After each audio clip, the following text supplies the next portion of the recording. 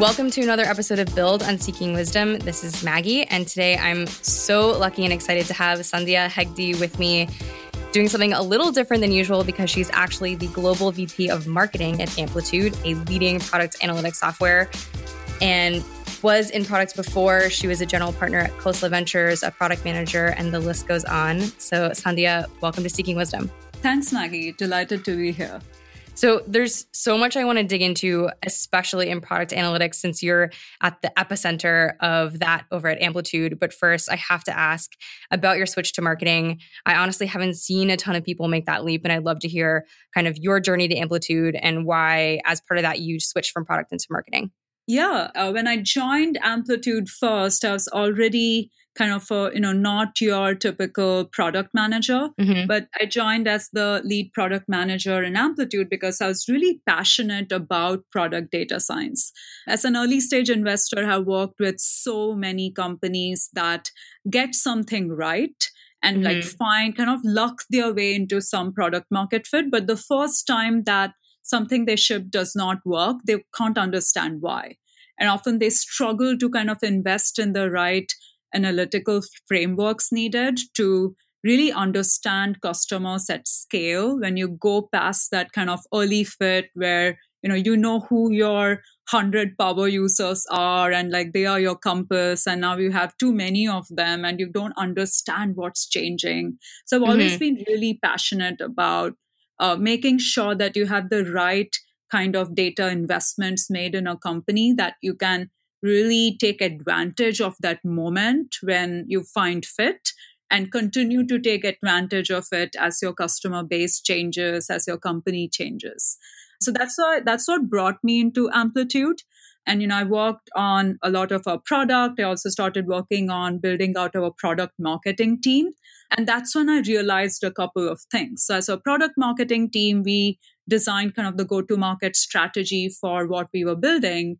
And it was pretty obvious that a lot of our target customers, our buyers, who are essentially product managers, product leaders, people who run digital businesses, they didn't want to be sold the traditional way, and to be honest, like there's so much about traditional marketing right now that no one really enjoys, right? No one wants the kind of clickbait cushioned as content marketing and like random events that are just like thinly veiled sales meetings that don't really add value to your life. There's so much happening in traditional enterprise marketing right now that needs to be disrupted. And I think Drift is also kind of, one of those companies that really sees that. I love a lot of what you are bringing to the marketing world in terms of modernizing it. Yeah, I mean, we're all about making things human and making things real. And, I'm just nodding along with what you're saying because in a past life, I did have to purchase some analytics software. And I remember going through this process and thinking, I've already done all the research. I've done the Googling, can we just have a chat, face to face, one person to one person and actually solve this problem? So yeah, absolutely. And so our buyer, is probably at the forefront of like the modern buyer who is really looking for a partner, not like a vendor and a checklist of features, but someone who will help them do their job better. Right. And we wanted to completely transform our marketing team to meet our customers where they wanted us to be, which is how can we help you as opposed to how can we collect your email ID and phone number? It's a very, very different approach to take. So we are building out an extremely product-led marketing team, which uses all of those principles that product managers love, which is very much, what's the job required to be done? Like, what's the job that we need to complete with any investment we are making? How do we make sure that anything we do actually solves some customer pain and actually addresses like a gap in their workflow that they need to get addressed? And long term, how do we make sure that we keep helping them do their job better with every investment and everything we are doing in marketing? So that has manifested itself in almost like, it has changed how we are executing on marketing strategy, even though the things that we are doing are essentially look the same. The kind of work that goes into it and the value that our customers and prospects get out of it is dramatically different. So we're extremely focused on helping them. Yeah. So it sounds like you're taking like the traditional product stuff and bringing it over to marketing, but then it also kind of sounded like you're staying with the customer longer. Like, what are the big differences from traditional marketing into what you're doing outside of just like bringing in the product thinking? Yeah, I think the big important difference is that whenever we look at the goal for a certain marketing investment, right, whether it's a conference, it's a meetup, it's just like what we are doing with our website, we are aligning everything to specifically help our target buyer and our audience be better at their jobs. So for everything we invest in, the question for us is, okay, how does this help this person be a better product manager? How does this help out get this person to be a more effective VP of digital, if that's what their job is? How does it help them get better? So the actual activities that we perform can look very different. And that also helps us understand, okay, why should this content be gated versus, like, does that actually help our customer to gate this content? Right. Versus, if you're doing a conference, does it help our customer for this session to be about like how this particular team uses Amplitude versus what is the latest and greatest in like growth product strategy that would help this person accomplish your job better. Right. So a lot of the choices that you make get simplified because of the overarching way you define the goal of our marketing team. And ours is very product first. So we get out of the way, we make sure that our customers get their hands on the product and effectively become better product managers while they are interacting with our marketing function, as opposed to having the more traditional marketing metrics and goals, which are very focused on like lead and driving leads. Yeah. So do you not use those traditional MQL, SQL numbers at all? Not quite. It's a transition in progress. So we started doing this about a month or so ago. Okay. And eventually we want to move away from like all of those traditional definitions to better align it to like what our customers would describe their journey as, which is right now, do I feel like I know what my product analytics strategy should be? Do I understand what stack I need to implement?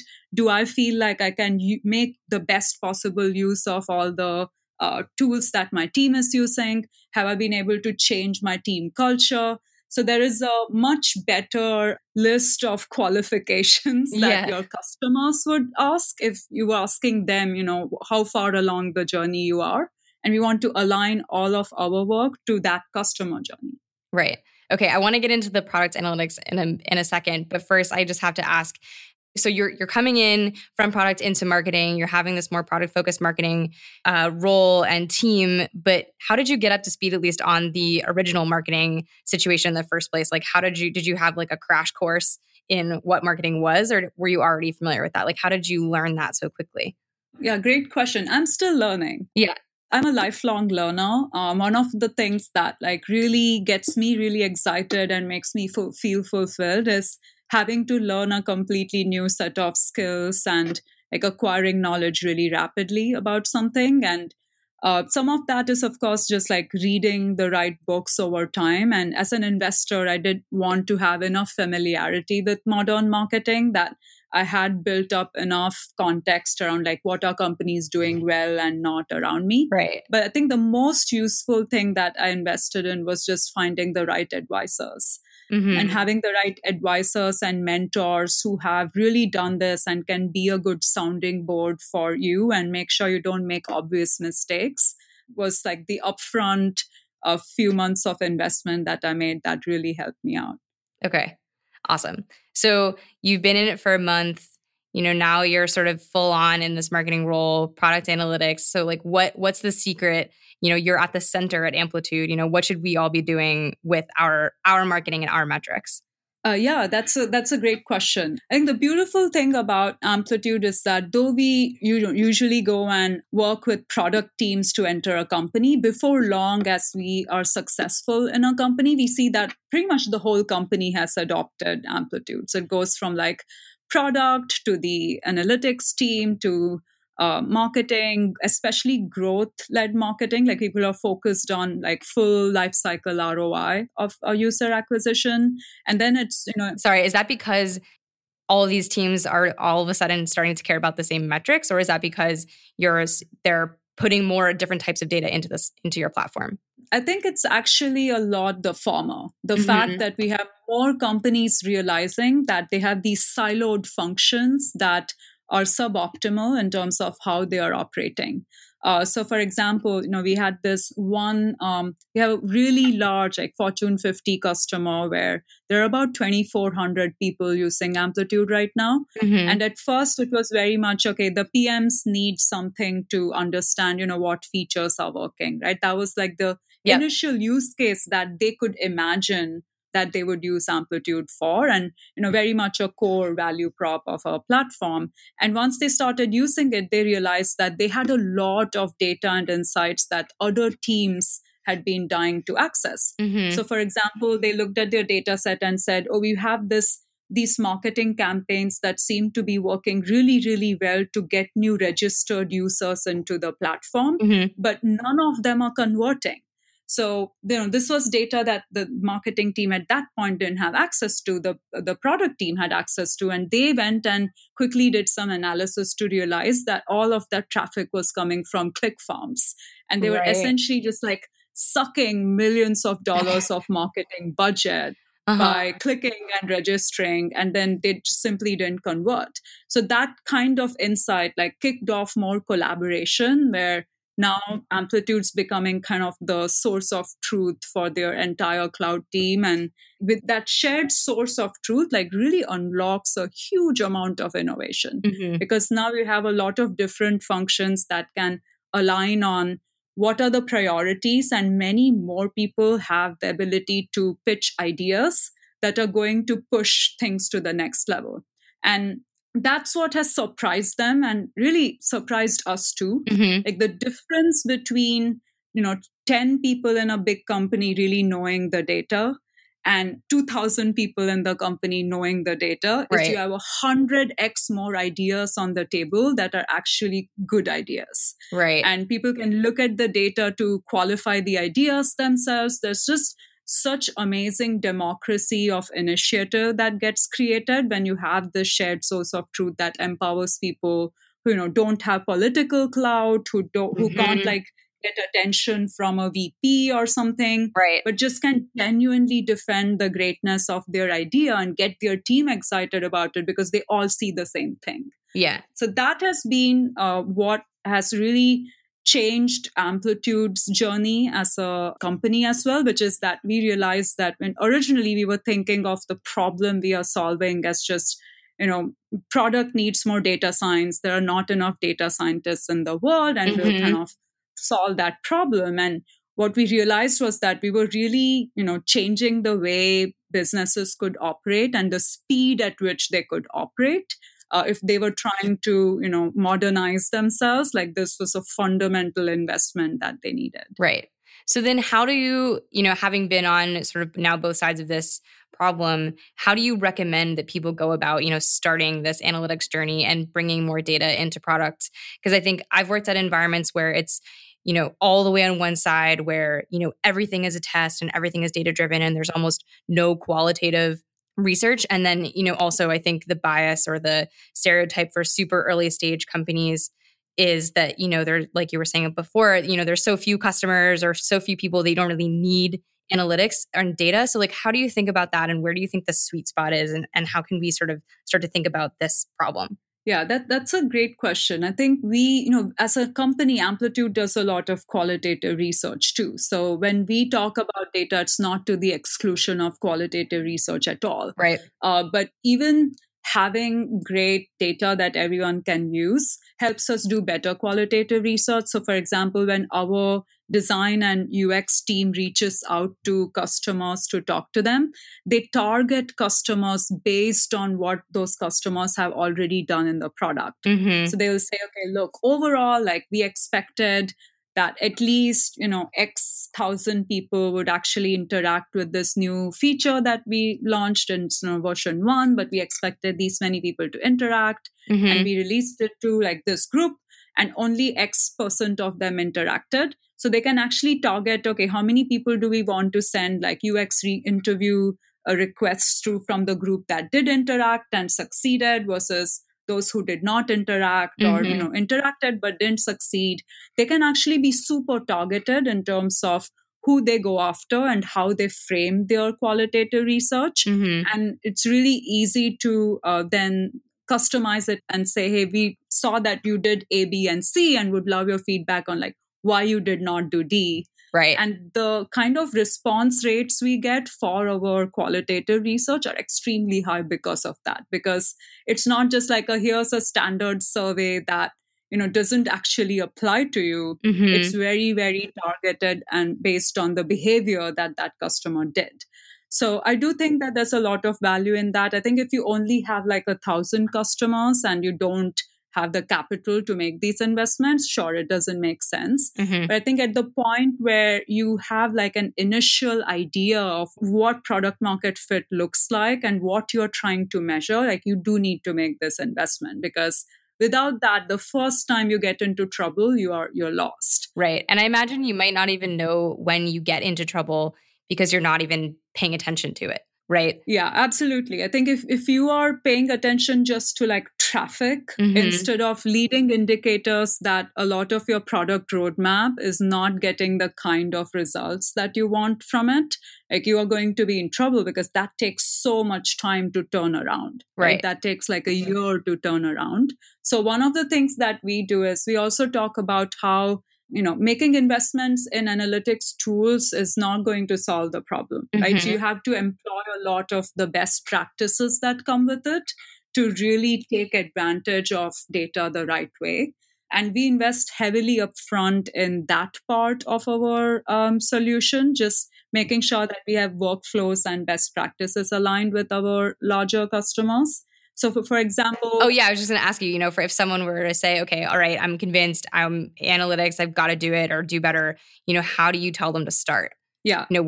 How do you approach that problem? Yeah, that's a great question. And so, in short, I think the way we approach it is we run workshops around best practices when it comes to the process of like product decision making, starting from like simple things like goal setting, whether you have the right North Star metric for your entire product organization and what the tree of those metrics look like, right? What's each branch?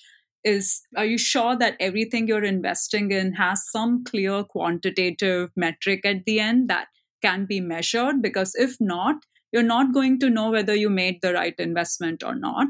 And how do all the smaller projects add up to an overall goal that you're trying to drive? So for instance, even with like fairly large and well-organized companies, we often find that like they have some overall high-level goal that has come down from corporate. And then they have some like 4 or 5 projects that they decided a long time ago they're going to do. And there's no connective tissue between those two. It's not clear, what was the hypothesis behind saying we are going to build out this particular notifications feature, say, versus, your overall goal, which is to increase, month one retention by 20%. Like, what was the hypothesis behind why one would actually drive the other? Right. So being very, very clear about like what are the goals, what are the hypotheses behind each goals, and then breaking it down into what are the leading indicators that your hypothesis is turning out to be true. And that's where your measurement comes in. If you measure the leading indicators of like future success, you can keep your eye on like whether everything is moving in the right direction or not. Right. So we are working a lot on helping people understand that so that they're measuring the right things, and we can help them automatically keep an eye on like whether their leading indicators are actually strong or at risk. How do you help someone identify what a leading indicator even is? Because this makes a ton of sense to me. You've got your North Star metric, you have your individual product metrics, you should probably connect them through your hypotheses, like all sounds good. But then how do I know actually that something is a leading indicator or not? Yeah, that's a great question. So I can walk you through kind of how we think about that for Amplitude, right? So the way we think about Amplitude is very much, we typically land really small, right? We land with a small product team that really needs this and wants like full visibility into customer data and behavior. And then we end up expanding pretty rapidly into accounts as other teams and other product units kind of see this initial success that one team has had and start coming to us saying, okay, how can we do the same thing? How can we get our data into Amplitude? Which means that even if that process takes, say, 12 months from a revenue perspective, the leading indicator for us is how much adoption of our critical workflows are we getting early in a team.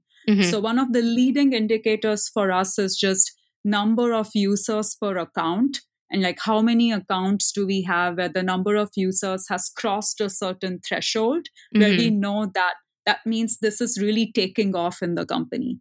And what we have found is we did like a pretty big one-time analysis that gave us like a very clear indication that this early adoption metric was heavily correlated to future growth in revenue. And if the product team just used revenue as a metric, we wouldn't be able to make any long-term investments, right? Because it's a lagging metric that only is realized after maybe 12 to 18 months after you have made those high-quality investments. So it was super important for us to find the highly correlated leading metric.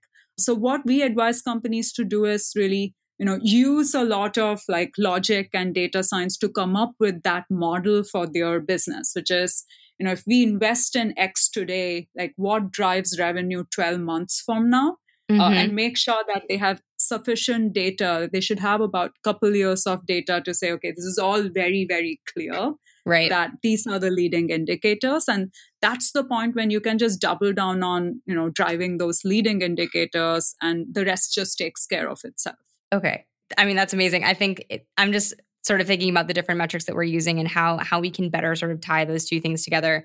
So before we run out of time, I wanted to ask you just a couple more questions. I think now that you've been on both sides of product and marketing, what do you think the role is of the product and marketing teams and how we can work better together? And then another question would be, if you were to go back into products, like what would you bring with you that you've learned now that you're sort of more in a marketing role?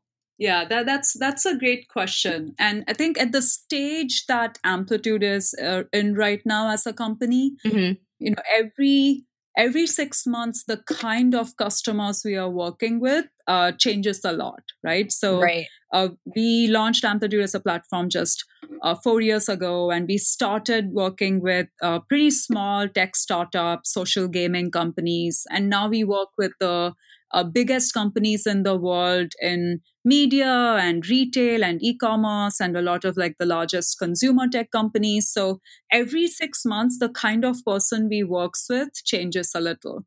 So the way that I think I can best represent what is the difference between product and marketing philosophically right now at Amplitude is that product is like the voice of the end customer. They own the problem set that the current customers are trying to solve. And marketing is the voice of the prospect. Like we are very focused on what does tomorrow's customer look like? What are their pain points? How are they different? And what is it that we need to do to help them get better at their jobs? What do we need to do to create superpowers for them? And while it's a small nuance, it's a really important nuance. If you have no ownership of the former or the latter, like you are in trouble as a company. Right. And to your second question of like what I would bring back to the product team, I think one of the biggest realizations I have had is the amount of noise when it comes to communication in the market, and just the amount of noise that anyone who like largely works online the whole day has to deal with. And one of the things that our product can do a much better job of is to assume less, right? So not assume that someone who has landed in a particular spot has all the context that you need them to have, but that they might need to be able to easily like educate themselves on exactly how did I land up here and what the hell am I supposed to do next? So just being much more thoughtful about like what that customer experience needs to be for novice users. Yeah, I feel that pain all the time, especially because I think it's getting easier and easier to ship faster.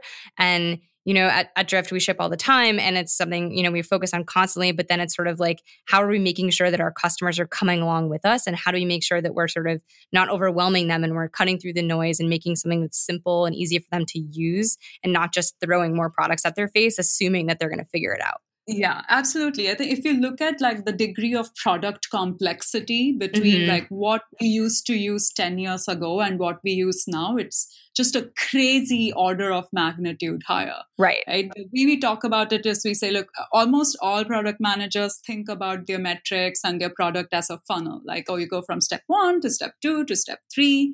But today, like what your products have become, it's more like a maze for your customer. Right. And your customer's like trying to figure out, if I go down this path, will I get to the thing I'm trying to get to? Yeah. And often they are just like in dead ends and they don't even know exactly like what their destination is in your product. So you have to start thinking about it more as a maze and say, okay, what are the breadcrumbs I can add here so that they know where to go?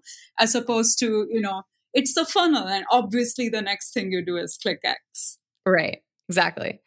Okay. So if you had to give, 1 to 3 pieces of advice to the people who are listening, who want to be more data driven or data informed and who want to sort of come along on this shift, but may or may not have the control to sort of implement a new analytics software in the snap of their fingers, like what advice would you give to people who want to operate in this way? Yeah, it's a great question. I think the first big piece of advice is just having alignment as a team on what your goals and hypotheses are.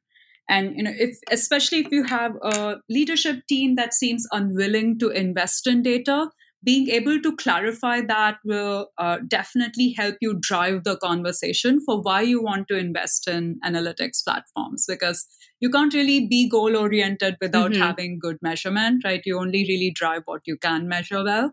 That would be the biggest thing, is make sure that you can have a conversation with your leadership team and ask them, okay, what exactly are our goals? So if we're doing an app redesign, how do we know the app redesign is successful at the end of this app redesign, right? Like really having goals for everything. Number 2 would be like not sticking with demographics, but really moving to behaviors and talking about customer behavior and using behavior as like the foundation of your product roadmap and your analytics. Demographics is just, that's what people used to rely on because they did not have any behavior data. So I still see like a lot of people leaning heavily on surveys and demographic data instead of just using actual behavior. Like if you don't need to run a survey to understand if customers like some feature, you can just see whether they come back to it. Right? You can be completely fact-oriented. Right. So that would be number 2. And number 3 would just be around, make sure that you are investing in experimentation and iteration culture. Because without that, it's impossible to survive today's like fast-paced age of product where, over a weekend, like your industry could completely change because someone had an amazing launch of a new platform. Right? So you have to have a very agile approach to decision making, and you have to be able to iterate and experiment really, really fast. Yep. Awesome. Well, thank you so much, Sandhya. This was incredible. I really appreciate you coming on the podcast and giving us all the secrets on how to be more data-driven. Awesome. Thank you so much, Maggie. It was a real joy. So you heard it here. You cannot be goal-oriented without measurement. Start to look at behaviors and not just demographics. And you have to invest in experimentation and iteration or else you're going to fall behind. So shout out Sandhya in the reviews, 6 stars only, obviously. And let me know what you think at maggie@drift.com or at Maggie Crowley on Twitter. Thanks.